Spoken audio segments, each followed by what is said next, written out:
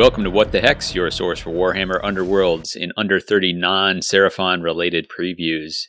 I'm your co-host Davey, and with me is Phil. How are you doing, Phil? Hey, I'm doing pretty good, although missing. I'm like jonesing for more reveals about the lizards. I know. Yeah. Where's my chameleon? Yeah. That kind of leads us into our context. Most recently, we got some more preview about Headcracker's mod. We got to see the fighter card for Headcracker himself and some of the mechanics, and we may riff on that. But yeah, it's a weird season so far with the previews are coming out. You know, we're getting one warband at a time for some of it. We'll eventually get two. It's hard to tell when they're arriving. You know, we've known about Seraphon for quite a while now, and it's just been radio silence. They must be flying around in their giant stone spaceship or whatever. Yeah.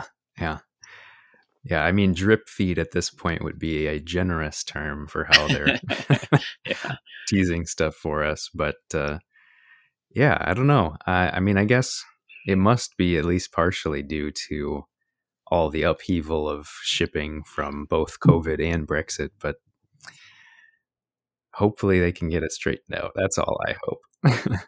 I bet it's logistically difficult in the best of times to kind of coordinate the timing, right. And then made all more challenging with what everyone's going through. But we today are going to talk about the universals that came with the Ravagers set, something we kind of mentioned last time when we covered the Ravagers themselves. And it's going to be a little bit more, just because there's not as much there. We'll go a little more card by card than we have in the past, or kind of cover them a little more completely. But just take some time, and if we derail into speculation, well, we got some time to do that too. So I think that's that's where we're headed. But we just wanted to kind of get some out and chat, and hopefully we'll have something more exciting to talk about soon. Although I have been enjoying, it's interesting. It's always fun to have new universals come in and see what they do. Like, that's always kind of an exciting time. So now I've had some time to kind of work with them. But let's talk about what any community shout outs that we got here. Is there I've got a few here. Do you got anything that you want to ping? I mean, nothing super specific. I have been busy with work and haven't had a chance to look at a whole lot, but I've seen that there's been plenty of people releasing different things, and blogs and podcasts are keeping stuff going, and so always fun to see new stuff drop, even if I don't have time to actually take a look or listen. Sure. How about you? For me, there were a couple things that were new to me. I knew there was a blog out there called Set the Tempo, but I hadn't taken the time to go take a look at it. Mm-hmm. And I did it. I think that the author of that is Matt. And in particular, he had an article about why he considered Lady Harrows to be so particularly good. So it kind of did a breakdown of Mournflight, kind of in context of the current meta, but also like taking a look like why are they kind of good? What things set them up to sort of potentially be good long term? And I thought it was a really good analysis, and I really enjoyed reading it. It was concise, it was really fun. And so if you, like me, are always looking for more content, I think that's well worth your time to go check out. The other one new to me is there's some Tabletop Sydney is a YouTube channel, and these guys are putting out a ton of battle reports. Like the frequency of their content coming out is pretty remarkable. I still have two to watch. It's kind of my dishwashing viewing at this point. So I'll either when I'm making dinner or washing dishes, I'll put one of those on and watch. And they have kind of a cool format where, for one, they're able to play in person, which jealous. For two, they have a rotating. I think I've seen as many as 4 different players there, so that's kind of fun to see them rotate through. And then there's a commentator behind the camera who's kind of providing a little bit of color commentary, and then helping here and there with a rule or something like that. And I found them really entertaining to watch, and I think they've done a great job. So if you haven't and you're craving battle reports, go check that out. Awesome. And then finally, I I guess that's one blog, one video, and then here's one from the podcast. Chatting Crit is back with another episode. They're talking about about whether the big boys, Mollog and Hrothgorn specifically, but with some more general terms like hypothetical big boys in future, are they good for the game? And the format of this show is that they will make some statement and then they draw random lots to see who's got to be pro or con. So it's kind of like a Underworld's debate club, I guess. Yeah. And then they bring on a guest. And this one was Benny Monahan, who is super awesome, super accomplished, super knowledgeable. I really enjoyed the episode start to finish. I really like the format, and I'm jealous that they came up with it and we did not. I would say I like all the podcasts out there, but I'm most excited when I see a Chatting Crit drop to check that out. So yeah, go scope it. The format really, I think, is something unique. I've listened to all the other episodes. I really do like Chatting Crit as well. It's a good way to approach like thinking about the game in a different way and like taking a controversial point and then saying like, here's the pros, here's the cons. Like, is it really, you often see a lot of stuff sort of stated as if it were a monolith and just saying, this is how it is. And it's like, well, is it really how it is? Let's talk about it. And then they do, which is great. Yeah. I mean, it's great top to bottom. So if you haven't taken the time, then consider your life choices and then go take the time and listen to it. So that's what's going on in the community. How about what's going on? What the heck is going on with you, Phil? Well, impatiently, I'm waiting for my Starblood Stalkers. So at this point, it's frustrating because when we had the release cycle come out, they were second in the line. So I was like, well, they're only a couple months out. I'm basically just going to wait to get too invested in anything until they come out, because once they're out, that's what I'm going to be playing, at least for a while. Mm-hmm. And then they got delayed. And so I was like, okay, well, it's one more month. That's fine. And then I don't know. It just keeps getting stretched out. And so I just keep waiting and wanting to start knowing what they're all going to do so I can start planning. But we have yet to see a whole lot of previews. But that's fine.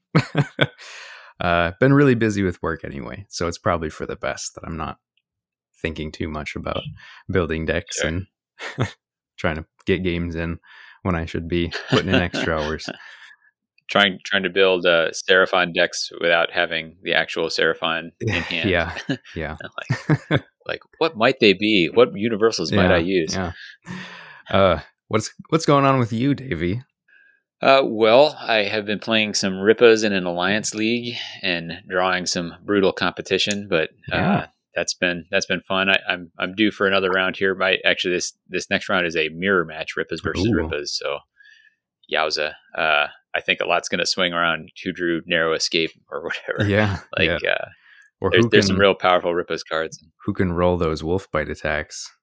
Who's got those hammers? Yeah, exactly. Hot. Right. Who has the most interruptions of the after action or activation sequence? May also play into this. So, but so looking well, kind of looking forward to it. I have not played very many mirror matches at all in my time. I think most recently I played Victor, who's one of the Weedy Box rejects with the Bills, Duncan and Dean Bills brothers. When you and I went down for our last in-person event, I think that we traveled for. Yeah, I got to play a Thundrix mirror match with him, and he took it to me. So. a lot of lead flying. It was a while ago. I know, rough. Blast from the past. Then other than that, I've actually been enjoying just kind of tinkering, making decks with some things that seem off meta. So I was working on some Despoilers and came up with a Chosen Axes deck that I think looks kind of fun, and also got some paint on some figures. Cool. I have Tefk is just about done now. I'd gotten to a certain point. I was trying this kind of like frozen dwarf thing where they had ice axes and gray skin and blue eye, all that sort of thing, but it ended up so monochrome. Yeah, it was one of those things where this happens to me frequently where I get a figure to a particular stage. I'm like, this looks bad. I'm not good at painting. I'm a bad person. Like, why did I like? How did this go so wrong? And then I was looking at, it, I was like, it just needs a little more contrast. So I switched it to a kind of glowing ember axe sort of thing, and it was just the contrast that needed to pop. And so it's not Mhm. like going to set the painting world on fire, but my confidence has been restored enough to finish the warband. So I'm pretty excited to do that. I was going to play a webcam game with my brother earlier today. That kind of got scrubbed, but I was excited to try to run some move two people around the board. So, Yeah, yeah. With no other way of being moved. yeah, yeah, The exactly. slowest warband in the game. Move two, range one for the win. So, Yeah. but yeah, that's been that. But what do you think? Should we Cool. crack into the main topic here? Let's do it. Let's All talk right. about some new universals. Do you want to start with objectives? Yeah, sounds good. Let's do that. All right. Yeah. So, just a base overview.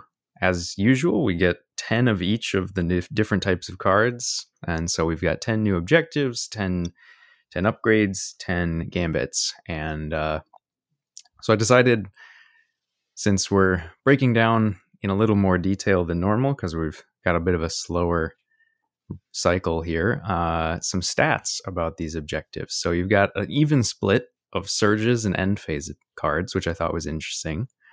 Hmm. 4 of them overall are hybrids. So if you want to try and go for the hybrid play, they added a decent number for that, and only 1 dual. So it's still a little harder to do that. All of the surges are for only 1 glory.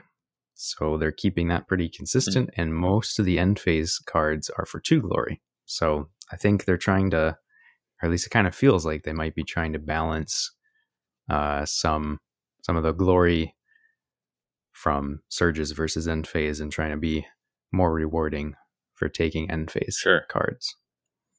That's a good point. And anytime so we don't see any surges for 2 glory. Anytime you see one of those, your antenna should be going up. That's where you start to enter the chance for something to be busted. So there's certainly some good stuff in here, but they're keeping it. That's kind of where where your baseline, I think, should be, is the surges are lower scoring than your end phase. So. Yeah, for sure. And I was glad to see that. I mean, we have historically had a few, surges for more than 1 glory, but it's been few and far between. And the ones that are good tend to be restricted, and then the things that are more situational tend not to get taken that much because they're hard to score, which I think is a good balance. Mm-hmm. Yeah. Well, how about the objectives themselves? Were there any that particularly caught your eye? So one that I really sort of latched onto right away was Underdog. Mm-hmm. This kind of is a replacement in some ways for our what was it called? Where Catching Up? Yeah, Catching Up. It's a bit of a catching up sort of replacement, or even a Martyred, I guess, in some ways, where you're almost taking the card with the intent that like you're probably only scoring this in situations where things maybe aren't going your way. Mm-hmm. But so this is a hybrid end phase where you score it if an opponent has the primacy token, or your opponent has scored 3 or more objectives cards more than you have. But it doesn't say in that phase or in that round. So you could, in theory, have just had a bad round and then come into your better hand in the next round and then end up still scoring Underdog. And this is for 2 glory. Sure. So, right. Yeah. I think the thing that jumped out to me at first was just that it helps protect against primacy, because your opponent, if they have it, they do get that glory for it, but then you can get 2 glory. So it just sort of pulls you back even. But the other part of it, I think, maybe is just another way to score some glory without having to really do a whole lot, which I don't know. I like having those sort of rubber band kind of cards where it's like, yeah, I know I'm behind, but I can Hmm. spring back in. How about you? Yeah, I think what I like is about those, they feel like they maybe level things out a little bit, or that's not what I'm going for. Maybe smooth out they have the potential to smooth out the curve of your deck, where they Mhm. like you say, they give you a chance if you fall behind to kind of keep pace. So it's by no means a win more card, right? Like it's kind of the opposite of that, Yeah. like lose less maybe. But that implies that you will lose anyway. So I think that's cool, and I like that it does a couple things. You can manipulate it by making if the other person is going first, which often you're trying to make them do in that first round, then they'll score their objectives first. So it may be if they had a surge and then scored 2 end phase, and you're about to score some stuff. Well, you could break that one in before anything, and then also like Yeah. you said, if you have kind of a slow first round, usually it can be a real backbreaker if you have a slow first round and then they get first activation in the second round. Well, this gives you a better chance at keeping pace in that. So I like where that sits, and I like that it works with primacy in a way that is less common than some of the others. So Yeah. Yeah. I don't know. I guess since we're on the topic, like, do you, how have you liked how the objectives are interacting with primacy so far? Like, it, I'm a mixed bag. It feels like there's several hybrids that say like you earn this if you have primacy or this other thing, and mm-hmm.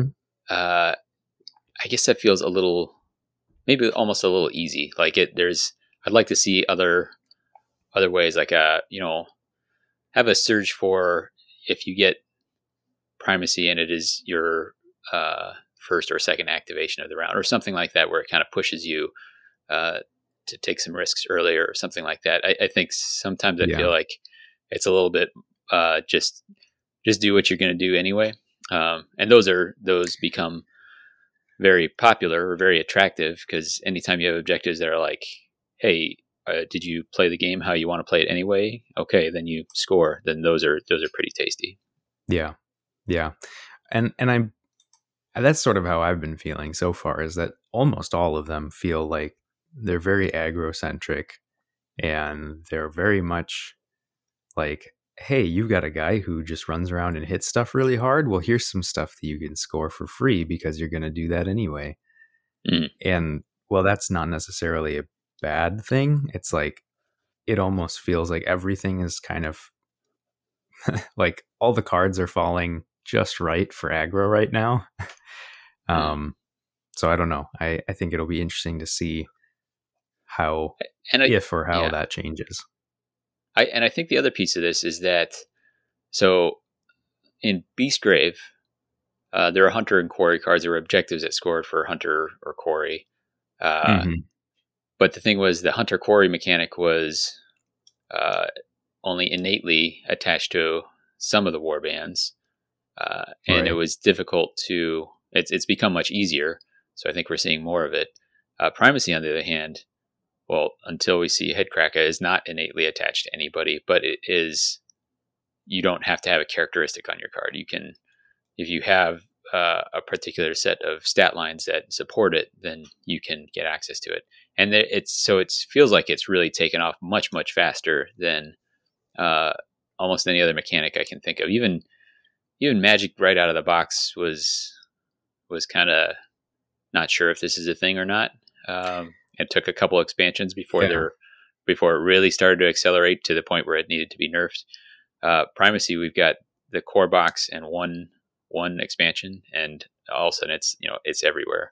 Um, which I don't feel It's like the thing. it's yeah. I don't necessarily feel like there's too much of it now. What I'm concerned about is that we still have 5 more warbands worth of universals, and so that's a lot more room to grow. I don't know how much of the design space they've taken up, and you can see the flip of that on something like Hunger, where there's more of it now. It's still not yet a thing, as far as I can Yeah. tell.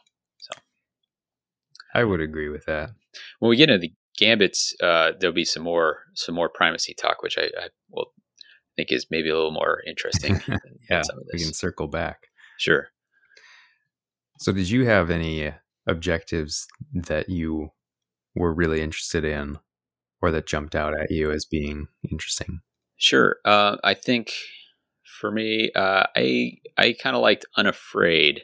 It is a you will score 2 in the end phase if each surviving friendly fighter is within 2 hexes of one or more enemy fighters. This is one of those that's Mm-hmm.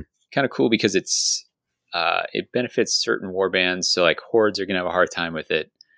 Aggro likes it, provided you're willing to kind of push forward or expect the other person to push towards you. It feels like very much like a Alone in the Dark to me, where you that was a season 1 that was nobody standing next to Mm-hmm. anybody else, where you have this little mini game of okay, like I'm going to do all these things, but also I kind of want to finish on this particular end state of how people are positioned on the board, and the other person's got to be thinking about that as well, which I think is I like that dynamic. I like the mini game that it creates. And I also like that it has kind of an inherent scaling where the later it gets in the game, kind of the easier it is potentially to score. So if you're down to one fighter, just get that one fighter positioned well. So that's pretty cool. And it's kind of an Yeah, aggro. It's an aggro objective that does not require you to be hunter, which are hunter or primacy doesn't have to be involved, and so those are relatively rare comparatively. that's definitely a good call. Um, and I really like the comparison to Alone in the Darkness. I hadn't really thought about it, but it's almost like they knew that Alone in the Darkness was a good idea, but the execution wasn't quite there because it was very easy to score passively, and like you'd have situations where people just were like, well, I'll just play chess now and like move my Yeah. guys around the board and then score stuff and never have to like make attacks or worry about anything other than positioning, which is I think Hmm. fine, but I know a lot of people had a problem with that. And now that's sort of like, well, let's Hmm. flip that, where it's still positioning and it's still for the same glory, but now you have to be close to your opponent. um Hmm. and I think it seems like this is probably something they've been trying to work out and figure out how to make work for a while, because they've always had some of these where it's like have a fighter who's adjacent to 3 other enemy fighters, and like some of these weird conditions where it's an end phase, but you have to be putting yourself in this super dangerous situation.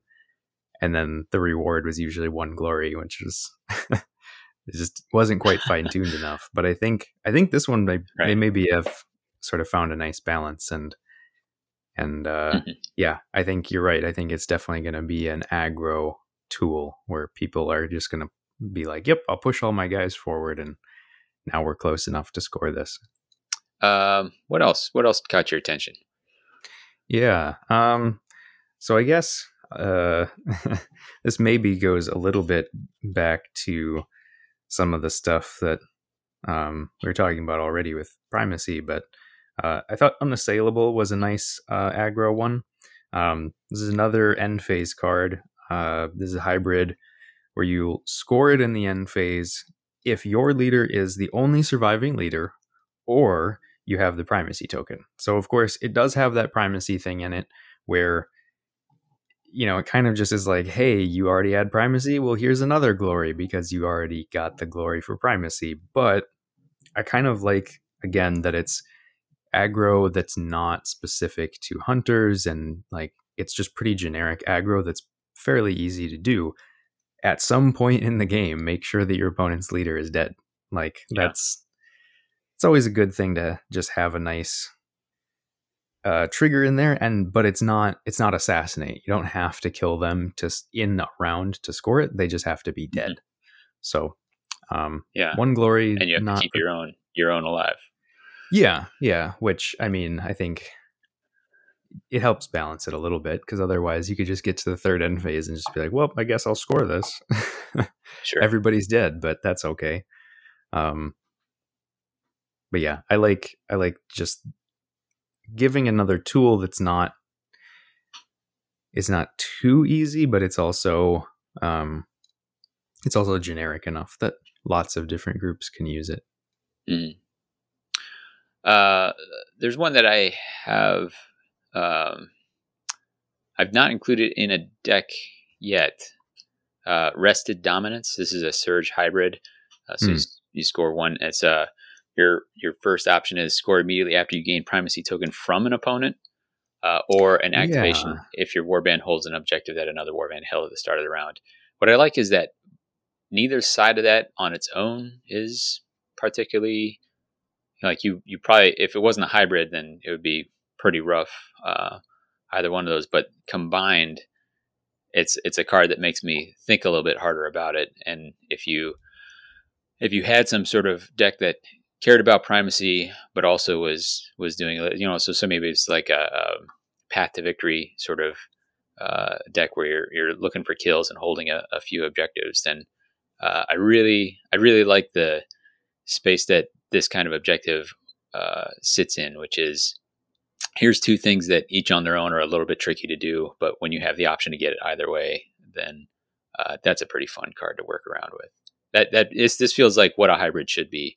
Some hybrids really have one side of it that you almost always will get it in one particular way. This Yeah. feels like both are maybe in the same realm of doable.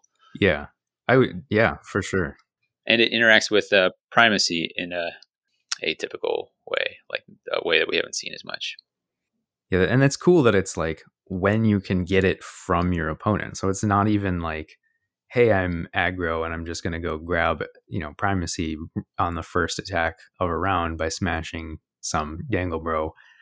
Uh, you actually have to have had your opponent get it first. And so I think that's nice. I think it'll be, I don't know if it necessarily will lend itself better to flex or if it'll lend itself better to control, but I like that there's at least the option there for either way. We can see some of that play style maybe coming back if we keep getting cards like that. Mm-hmm. Anything else you wanted to talk about with the objectives? I think the only other one that I thought seemed interesting was just another aggro one, Pitiable Death. So also a hybrid where you can score immediately with a fighter's attack action that takes an enemy fighter out of action if they had a hunger counter or they were on a starting hex. So I think this right now is probably not going to get a lot of play unless you're playing very aggressive and you're just planning on going and getting kills right away. Mm-hmm. But I do like seeing that there's going to be some glory reward for doing stuff with hunger counters, and maybe then also this kind of a balance where it's like, yeah, maybe you'll get something for having counters on, but then I can score glory for killing you for having those counters as well. Mm-hmm. Um, and I mean, I'm hoping that with the vampires we see something with hunger. I mean, at this point, right, like we just don't have even enough going on with it in the cards to understand what, like, even what the trajectory really of the hunger mechanic is going to be, other than, Right. hey, play some cards and get some counters. Like, I don't know. Yeah. Yeah. Yeah, I think this is a good example of an objective that right now, a hybrid objective that right now fits the category of one that is almost always going to be scored one way. The other is kind of on there just to turn it into a hybrid, like the hunger counter side of it. And Yeah. the kill somebody on a starting hex side is interesting. It feels a little bit hard to control. And so it's come into a couple decks and then been cut for something else for me. But I think, again, like, it's something to keep an eye on. If hunger starts to be a thing, then all of a sudden it gets a little more interesting, particularly if it gets to be a way where you can, I know there's already some things out there where you can put hunger counters on other people or manipulate them. Yeah. And so if that side of thing bulks out a little bit more, then take another look at it. And if that is the case, then all of a sudden it's the kind of hybrid that I quite like, where neither side is particularly easy, but when you have the option of both, it's fun. So, For sure. unless you got any other thoughts, let's kick on to gambits. Yeah, let's do it. We talked about a good number of the objectives, but I think those are the standouts in my opinion. Any initial thoughts for the gambits? Yeah, I think you marked this one down, but I'm going to snatch it away from you because it was something I was talking about a little bit. The feign strength and feign weakness cards. Uh, Yeah. these are cards that manipulate the primacy token, and they do it in cool ways, in my opinion. So feign strength is gain the primacy token. You just get it, but then if you have the end at the end of the action phase, you discard it. It has a weird line that says this effect persists until the end of the round. So I'm not sure if Yeah. this is a thing where if persisting gambits are eliminated, do you all of a sudden lose the primacy token? Maybe. Um, and then feign weakness is you have to already have it. You give it to the other player, and then you get a spent glory point. So it's well, I've talked in the past Mm-hmm. that there's debate about whether a single card is worth one glory.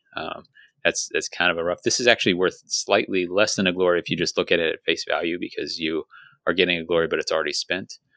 But what this does is if it unlocks it, it gives you the chance if you have surges that say score if you gain the primacy token. So if you've already got the primacy token and then you draw into one of those surges, this is a card that will let you give it away so you can earn it again and get some extra benefit on the side. Yeah. It'll help that rested dominance. If that's something you've got, you can make sure the other person gets it briefly and then pick it up. So I like what these are doing. They're playing with that. And then feign strength is one where grab primacy, and there's certain cards like that give you additional benefits if you have primacy, which can sometimes be tricky to get Right. early in a round. Let's make sure you have it early in a round and can leverage those bonuses. Also, a little bit of speculation, not really speculation, but from what we've seen of the Headcrackers mob, he's the boss has an ability that inspires a fighter when the warband gains primacy. This in Headcracker Yeah. is essentially like an inspiration strikes. So, Yeah. Which that having just a ploy to inspire is always a good thing. So this does even more than that for them. So yeah, certainly is a good choice. yeah. Depending on what they have, how much better they get when they inspire. We haven't really seen both sides of the cards or anything like that, or all of them. So, if it's more Sure. of a hungering Skaven inspiration, then not so much. But if it's if it's something else, then yeah, a bigger deal. So I that's exactly what I was looking for primacy, is ways to interact with it that are not just did you happen to be playing with primacy? Yeah. Yeah. And I hope that these two cards are a indicator of where primacy is going to go, and then Mm-hmm. like what the nuance of the game is going to be for the rest of the season. Mm-hmm. I think it could get pretty crazy with like the head games that you'd have to be playing to understand what's going to be the back and forth based on cards for the primacy token. Yeah. You could get like a Yeah. game inside a game Yeah. going there, Totally. which I think is always fun.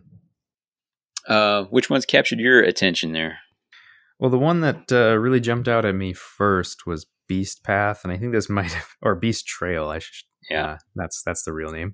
You were reaching back for a hidden path. Yeah. I was.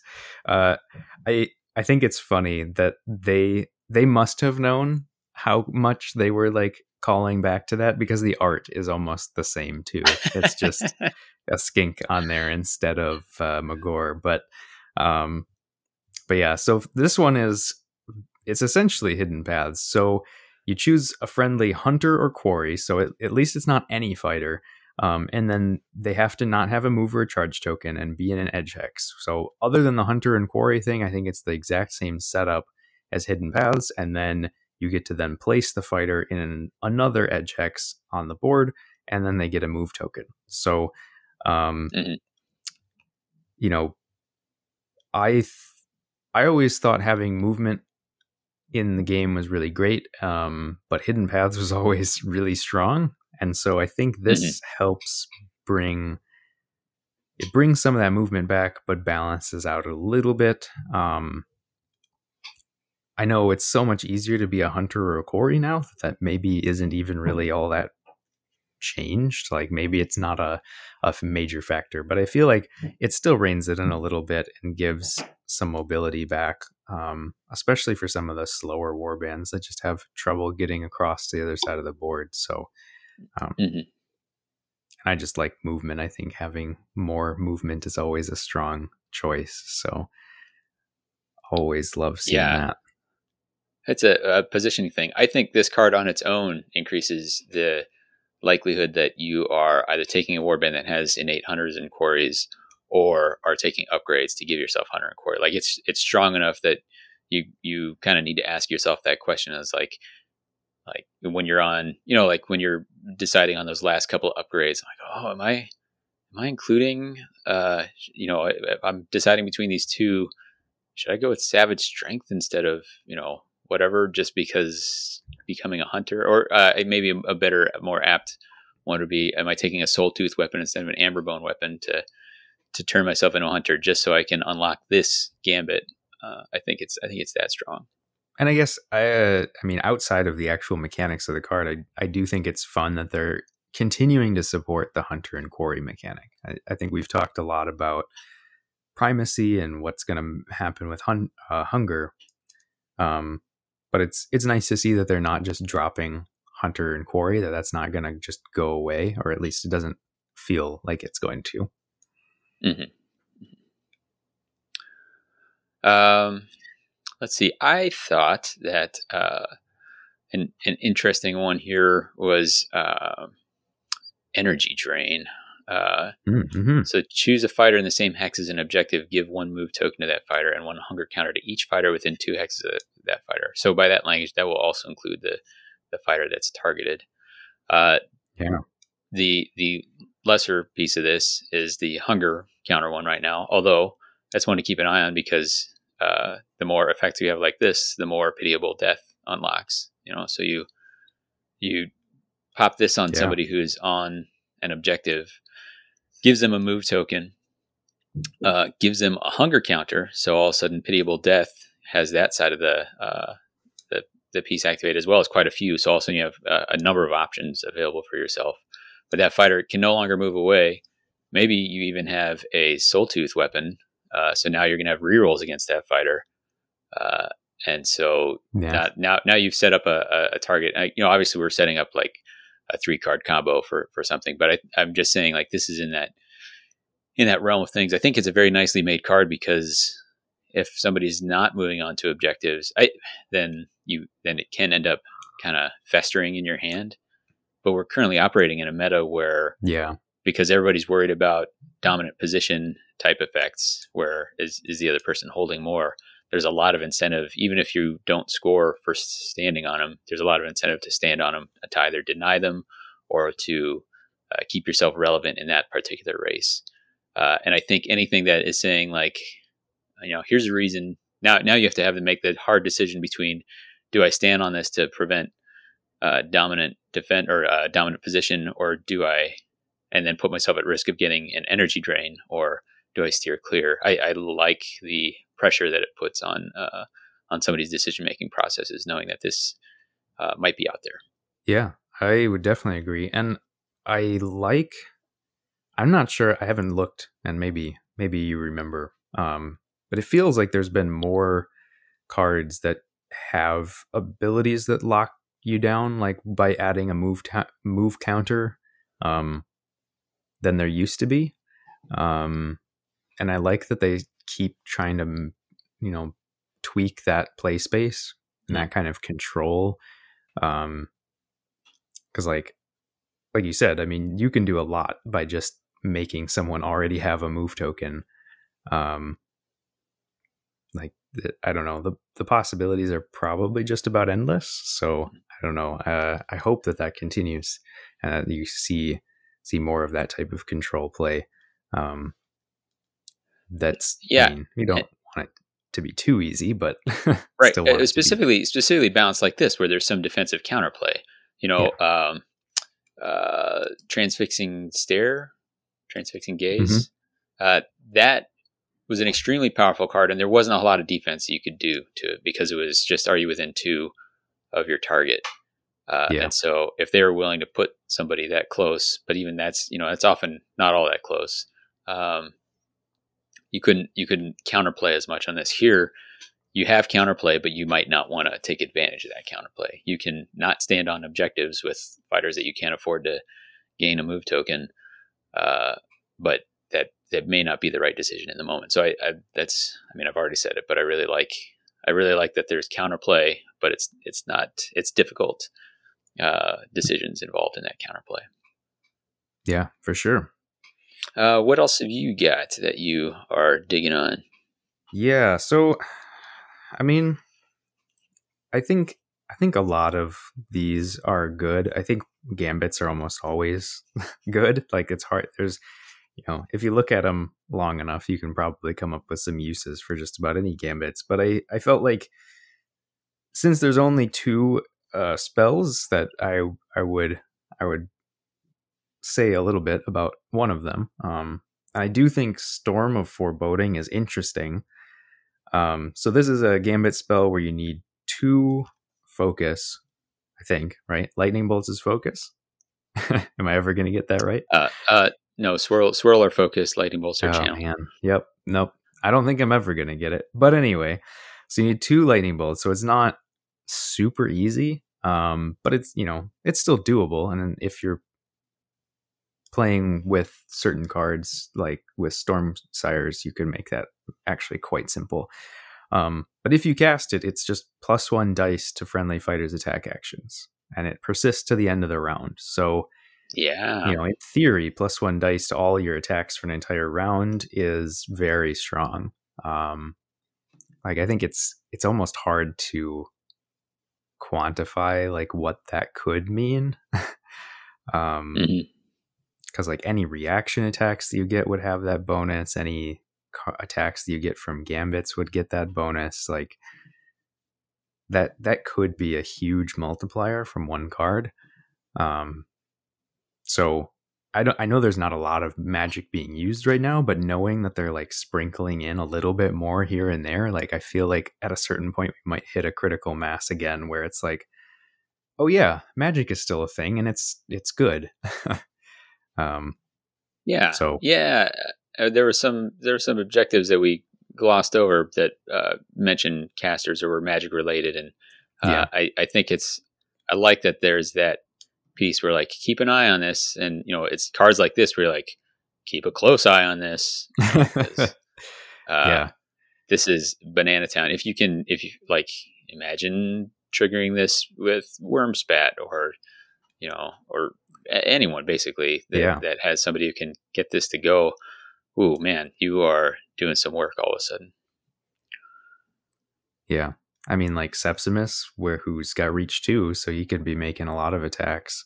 Mm-hmm. Uh, +2 dice. It's pretty spicy. So, Mm-hmm. yeah. You got any more in the Gambit No, realm? there's one more spell, which Hunter's Aspect. It's not amazing. It's almost most notable for the fact that it casts on a single channel.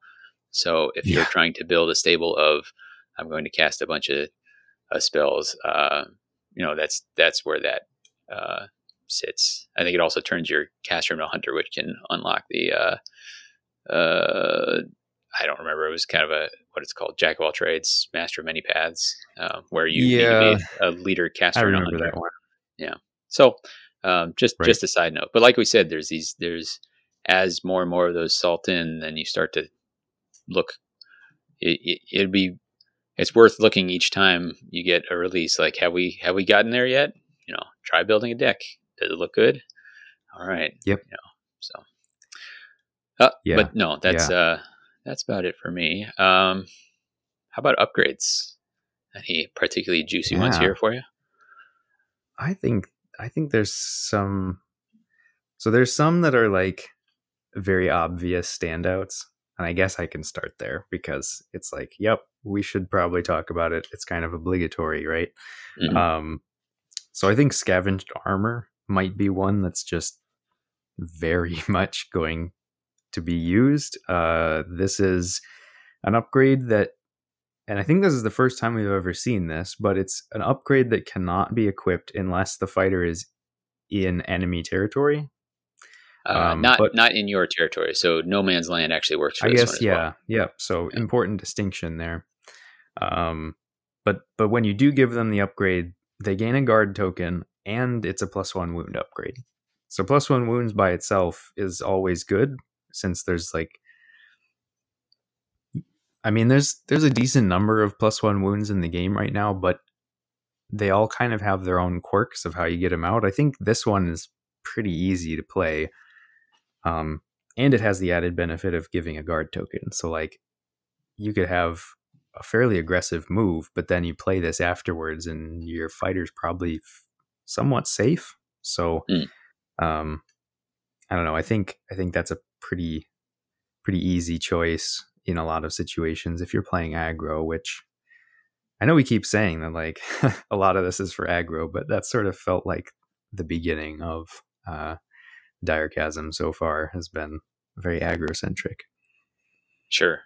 I do like this a lot. It makes, a lot of times, especially in that first round where you're trying to figure out when am I going to make that charge. If you've been forced to go first in particular, where you're going to charge, or even if you're going second and you want to get 2 charges in, it means that one charge that you made that puts you at risk, it just opens up your landing spots as well as, I think it more in those terms than my defense got better. But if you are a purifier figure on 2 dodge or something like that, then this is a great boost defensively and for positioning. So that's cool. I can think of some decks where Yeah, I'm reluctant to take this. Sometimes having played a fair amount of control in the past, sometimes you just don't want to get forced forward. You want to be able to have access to it. But I think it's a great one, and for sure. weirdly gives another plus wound upgrade in an environment where we already have quite a few of them floating around. But that's Yeah. neither here nor there. For Just for balances out the aggro, right? sure. Uh, let's see. For me, as a Jigathra fan, Soul Tooth Javelin, make anyone into a Jigathra. Also with Clee, which I Yep. keep forgetting about. Like I keep thinking I'm going to take this Double Jigathra. take this card, and then I'm like, oh yeah, also Cleave. That's kind of nice. So actually, I think I put this on the Chosen Axes list I put together so that you could charge onto an objective and then javelin somebody while you're at it. So since they like being on them, but that is the first time we've seen a javelin as one of the weapon upgrades, I believe. We've seen it on printed on I cards. believe that is true. So hooray for Yeah. more javelins. Yeah. How do you so I also looked at that one, and I'm just curious what your thoughts are about like what is the do you have any reluctance to be using a weapon upgrade that can only be used once? With Amberbone, like, yeah, you could break it, but you had to actually hit with it. Whereas with the javelin, if you whiff, it's just gone. Yeah, I think certain warbands are more excited about this than others because this is actually pretty nice for a Reaver-ish warband where you don't expect a given fighter, like Yeah. Reavers or Yep. Godsworn or something like that. You're going to make that attack, and then you're probably going to be dead after that. Right. So this is nice for that. But I also like it. Let's say you were Crushes and you're just trying to like those dudes get a Wa token for making an attack, and this allows them to make an attack from further away. So, you charge to somewhere that you want to be going, whip a javelin at somebody, maybe lay some damage on them, which I guess on the downside makes it harder for you to grab the primacy counter because you've pre-damaged somebody. But maybe they're only 2 health and you kill them anyway. And maybe that's the wild counter you needed to inspire. All of a sudden you're inspired, you move 4, and you can follow up with the rest of your attacks. So I think a lot of upgrades in the game you actually only really use once when you think about it.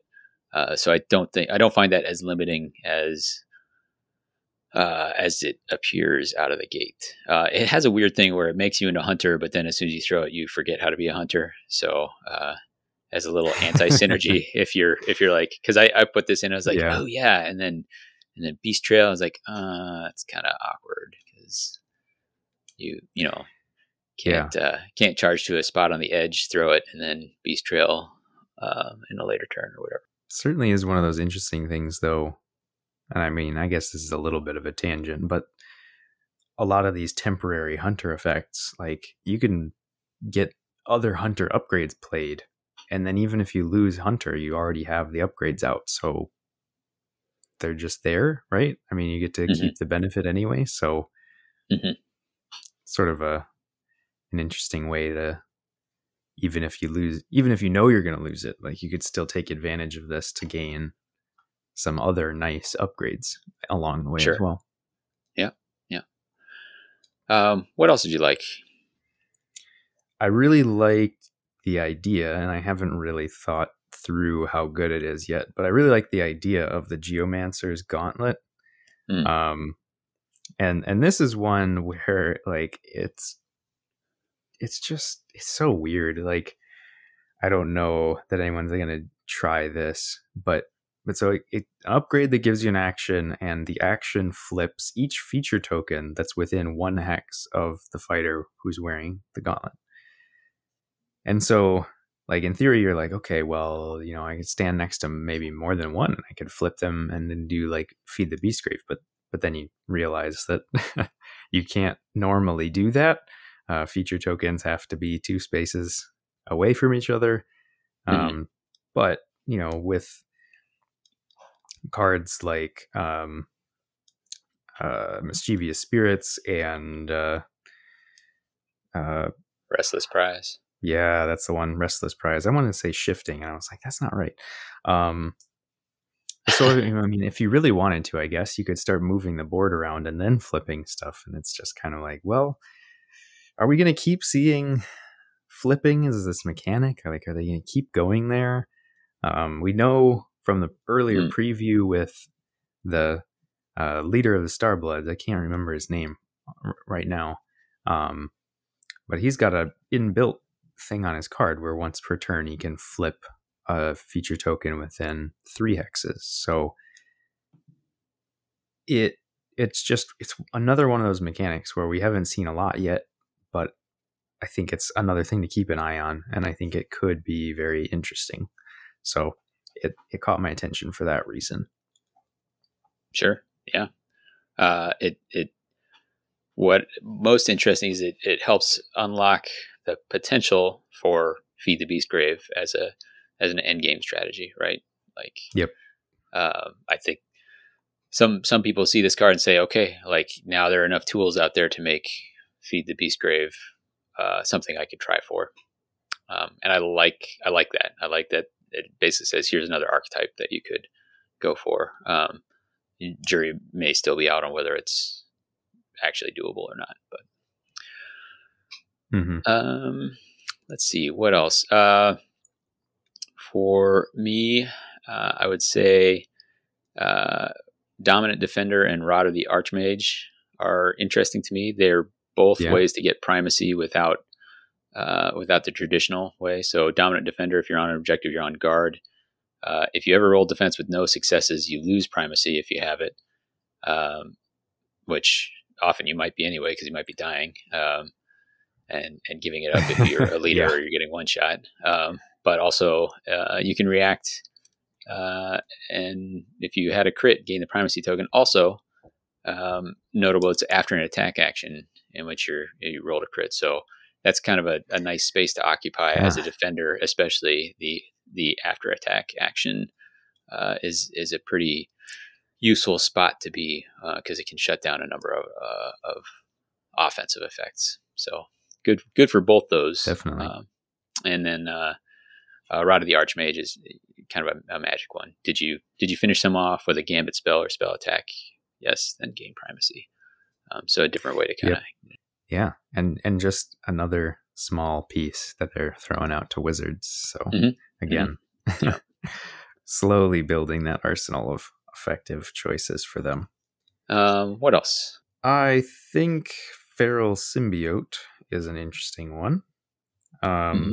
So it's a +1 damage to range 1 attack actions, which is usually pretty good. See that already get used a decent amount. And then the other effect is that after a fighter's activation, not attacks or anything, just activation in general, you give them a hunger counter. And if they then have 3 or more hunger counters, you'd have to deal them 1 damage. So Mm. it's another example similar to, was it Feral Strength? They're the one where it's like you get -1 defense but +1 damage. Savage Strength. Savage Strength, that's it.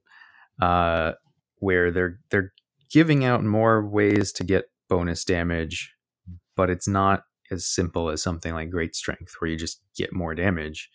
So I think that's good. I think it's always nice to have that give and take where it's not so easy to just say, yep, always gonna want this.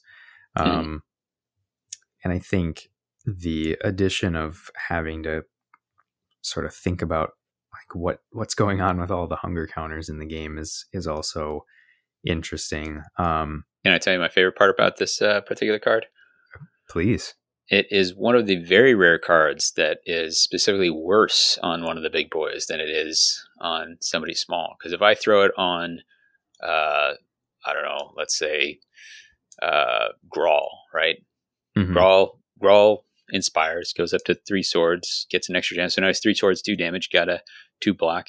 Grawl is never going to activate often enough in the game to have to worry about killing himself from hunger, right? True. But Mollog or Hrothgorn, who may be activating multiple times in any round, be it shooting or charging multiple times or charging, attacking, charging, like they can absolutely kill themselves by triggering this too often. And so that's certainly, we don't see very many cards that you say like, oh, I would take that on anybody but a big guy. Yeah. I definitely like that.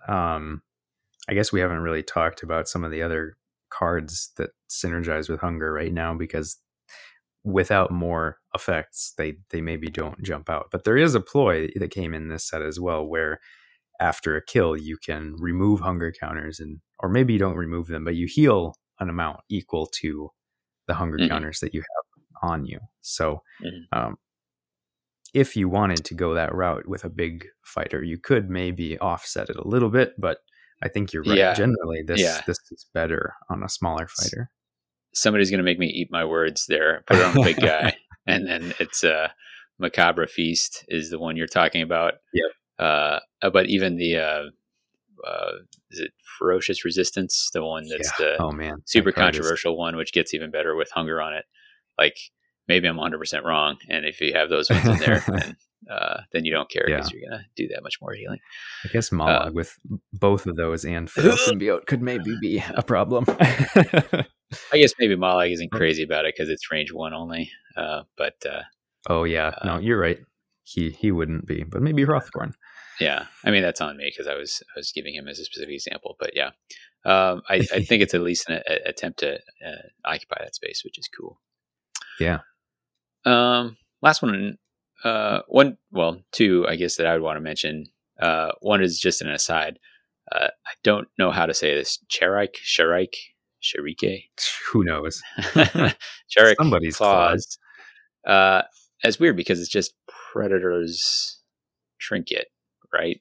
Is that the one I'm thinking of that was it just gives give cleave to hunters, and then this one can. Well, I think Predators was for Quarry, like became Quarry. Oh, I don't know. This one has a couple extra effects. It seems like almost a duplicate, but we've seen that in the past. And also with rotation, well, okay, now it makes more sense. You know, one rotates out, the other stays in. So it's the kind of card that in season 1 I've been like, what in the world is happening? Like, why would you do this? Makes a little more sense now. And I feel like so much guard is in the game, like giving yourself cleave is getting more and Yeah. more attractive. But the one I really wanted to talk about was the Ravening Stone. And not so much because it gives out hunger Mm. counters, although that's notable. This can manipulate hunger in a couple ways, giving out hunger to everyone within 2 or removing 1 from each fighter within 2. But because it's a Metalith, and that's a keyword we haven't seen anywhere else. We haven't seen referenced anywhere else. And Yeah. I wonder if they're going to do something cool with it. I would hope so. Yeah. It's like when we first saw poisons. Just comes right. out of nowhere. Yeah. Like, what's this? Exactly. What are they going to do with it? And then they don't do anything with it. Yeah. And this is a Hopefully. made up word. I did a search. There's somebody has called their product. There's some steel barrier for defense contractors that they call a metal. It sounds like a kind of like a HESCO barrier for folks who knows what those are. But I would assume they're saying lith is stone, and then meta is some pseudo stone. Like I don't know, like the stone of stones. I don't know what Yeah. I don't know what's going on here. I don't know. I'm gonna quit while I'm behind, but yeah, I have a soft spot for things that have a keyword and like is something going to link them together, and sometimes it doesn't. Sometimes it's cycles, and something being a cycle doesn't actually have much of a payoff, or poison. But sometimes it does. Sometimes like the first time you see a lost page, you're like, ooh, where is this headed? So maybe there's got to catch them all Metalith version. Yeah. I hope they keep trying the like collections of things, whatever those things might be. I think it's admirable that they keep trying when they don't seem to have liked any of the ones that they've landed on, either because they ended up being too strong, or they just like, I mean, I don't know what happened with poisons. It felt like they had to have had something in mind with it, and then they just never really seemed to finish the idea. It was like, hey, here's this cool thought, and you're like, oh yeah, that is cool, and then they're just like, yeah, all right, anyway. I feel like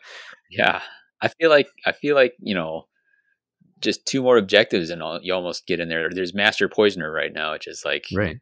Have you used 2 poisons in the game? Here's 1 glory and an end phase. But like, if there was a surge for using a poison, if there was like did you use 4 poisons? Here's 3 glory. I don't know, like how crazy you get with it, but like, it did feel like, oh, where's this going? Like, oh no, the road just kind of stops. This dirt road peters out. So, yeah. Although I guess we know that they, go ahead. The design cycle is pretty far in the future, so maybe Sure. Maybe it was like, here's the germination of this idea, and we're going to pick it up next season or whatever, and then it's going to become this whole thing. But we'll see. Yeah, and it felt like some of those poisons were balanced with the expectation that they are maybe slightly subpar, but if there was some extra payoff for using them, then they'd hit the worth it category. But yeah. That's what I want to say about the cards themselves. You want to talk about kind of a bigger picture of this? Sure. Yeah. So I mean, I guess where do we start, right? I mean, going forward maybe the easy part. Like where do you see things as they are now, and like what do you think, based on what we've seen in this release and then also in the core box, like what do you think is sort of the next step? Like mechanics? I mean, some of it is the war bands we've seen. What I like,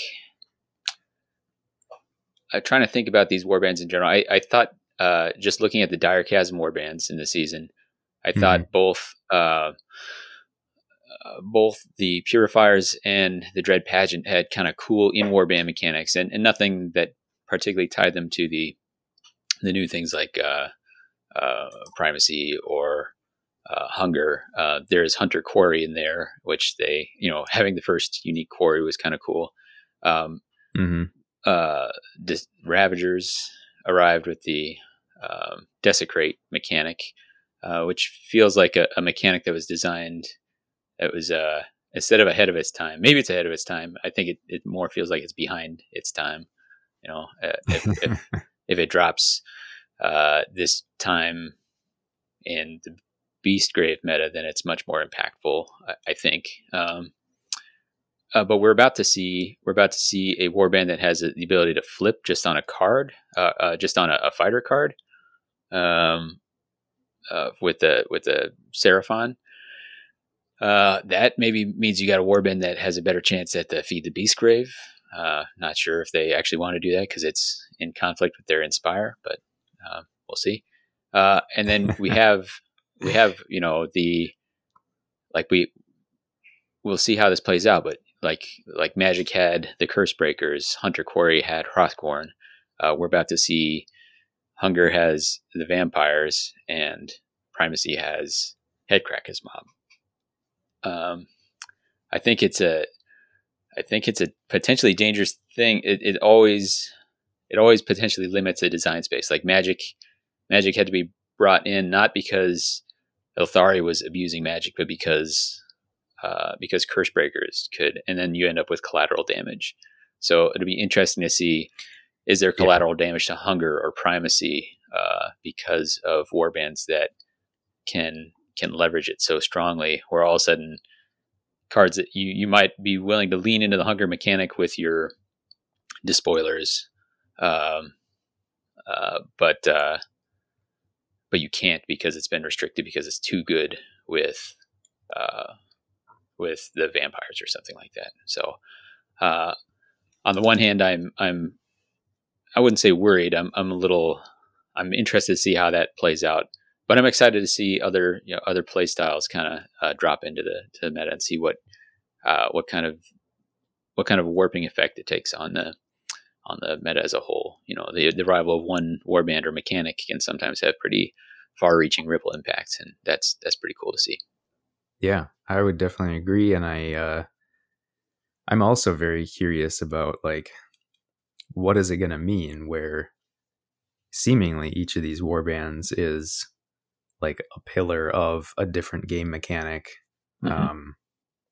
And especially I think right now I'm most interested to see what they do with the Vampires, just because Hunger is like so underbuilt that it's like, well, we know it's a thing, but that we just I feel like either they're going to turn it on for themselves and everyone else is going to feel left out in the cold because they still don't really have a lot of benefit for using it, or there's going to suddenly be enough cards that it's like it'll completely flip a switch and all of a sudden Hunger is like this big thing that everybody has to deal with, both mm-hmm. for scoring and for denial. But I think that could be like a huge tide shift for this meta. Mm-hmm. Sure. Seraphon, I don't know. I honestly don't know. Like, they look like they're going to behold objectives, which right now I think people would generally agree is probably not the strongest thing in the world. Although, like you mentioned, there's a lot of just incidental holding of objectives. So maybe they can sort of breathe some life back into that. Yeah. And there's just so much we don't know about all those warbands. We know very little about even their fighter cards. Like if we know one side of a card, we don't know the inspired side, or we know very few of the faction specific cards. And like you say, you get this drip feed, but lately, once their week arrives, GW will spoil the entire deck worth of cards. Which is always like kind of a little mini Christmas day for everybody goes a little bit crazy for a 2-week period while they're like trying to process all the new information and like rewrite all the cards. And I guess maybe this is a natural like turning point of what do we see coming down the future as well, is there's probably another not too far in the future. Great point. Yeah. And so I mean, we're probably going to have a new release, but then very shortly after that, or maybe at the same time that it drops, we would also see new restricted list. Mm. I honestly, at this point, I'm not really sure what they would do in terms of restrictions. On the one hand, I would hope that they're paying attention to what people are doing online Mm-hmm. because there's not a lot of in-person play, Mm-hmm. so that they can see like, yeah, people think that maybe like ferocious resistance is a really strong card, and maybe we should be restricting that because it's, skewing towards these big fighters, and people are seeing that as a problem. But then also, we know from the Age of Sigmar side of Games Workshop that they basically, in the most recent like erratas and FAQs, kind of just punted. They're like, we don't have enough Mm-hmm. data, so we're just not gonna try and shake things up too much because we don't know if we're gonna get it the Mm. calibration right. And like, Sure. I think I would Yeah, respect that decision, but at the same time, I think people would be very disappointed. I think so. I mean, I think there's certainly a segment of their player base that would be in a segment that's found ways to play online and such. Any other looking forwards that you want to do here? I mean, at this point, I think I'd actually like to stop looking forward almost a little bit, right? Like, Sure. we know multiple months worth of releases, and like we've even seen models and cards for multiple months worth of releases, and I'd almost rather not know about them like in any Yeah. sort of concrete way, because Yeah. I think it's easier to just sort of be like, yeah, there's these orcs coming, and like that's cool. And if that's all Yeah. I know, I can just kind of leave it there. But now it's like, well, now I know that it's orcs, and I know what their mechanics are, Yeah. and like I know what one of their fighter cards are, and all of a sudden you're like, I want to be able to think about deck building, and there's Yeah. almost enough Yeah. there to do so, but it's so far out in the future. Um, Phil says, "Let me know about the present, and let that present include Seraphon." yeah, yeah, but that OBR model looks like it's going to be sweet, regardless. So Oh yeah. maybe just show Yeah. me sculpts for a little while. That'd be cool. Sure. Right. All right. Well, I think that does it for me. You got any last thoughts? No, I think we're good. I think we're in a good spot. Hopefully everything gets kind of figured out on the shipping side, and we get back on track for releases. Yeah, for sure. Um, and hopefully, as vaccinations come, we move closer and closer to playing in person again. Because boy, I do miss that. So Oh yeah, yeah. man. Every time I see that our area of the country is like moved, so having like both being working in a medical field and having some pre-existing medical conditions, I was like, well, I think maybe I could be higher up in the list than just general populace. And then I keep seeing it get bumped back further and further. I'm like, well, maybe I just shouldn't hope for that. But Sure. Yeah. Yeah. It'll happen, and it'll be yep. good when it does. So Oh man, looking prepare forward to yourselves. it.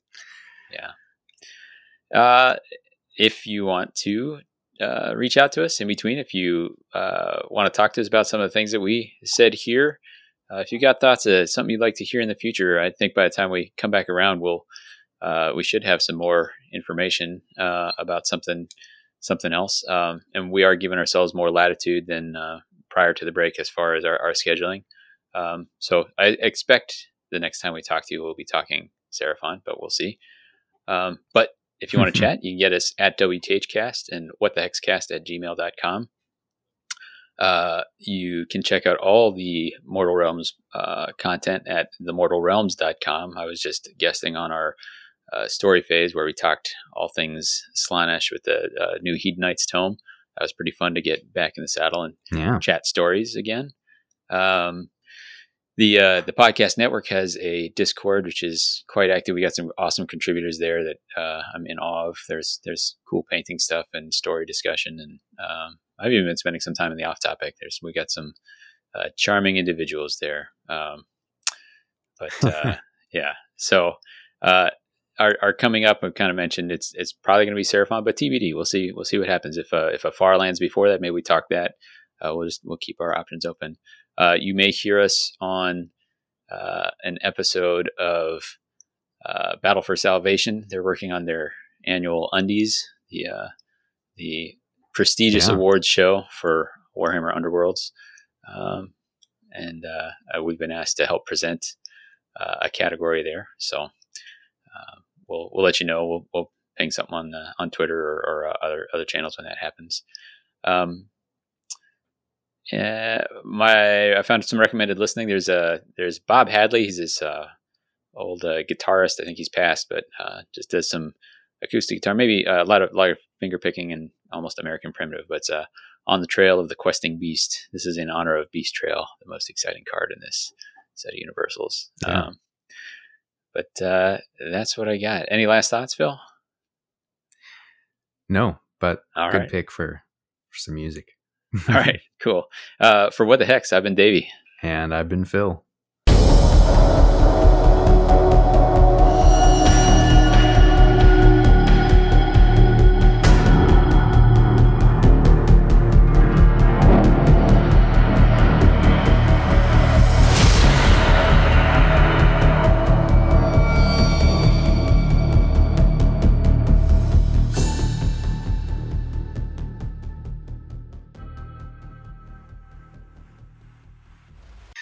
I would guess by the fact that you were wrapped in a blanket that you too podcast from the basement. So I do. Let's see, an under 30. Let's see. Yeah, I couldn't think of anything. How about under 30 Metaliths? Because one is less than 30. Yeah, one is certainly under 30. I want to. I'm not going to shout it out this time. There's a guy doing a thing. It's like Path to the GT or something. Like Path to the Grand Clash, which is a real cool thing. Like he plays his game and then reviews them. I really like everything about the concept. I like all that. Haven't watched any. It is the extremely unfortunate name of Into the Glory Hole, which I'm like, I don't even want to say the name on the show. Oh boy.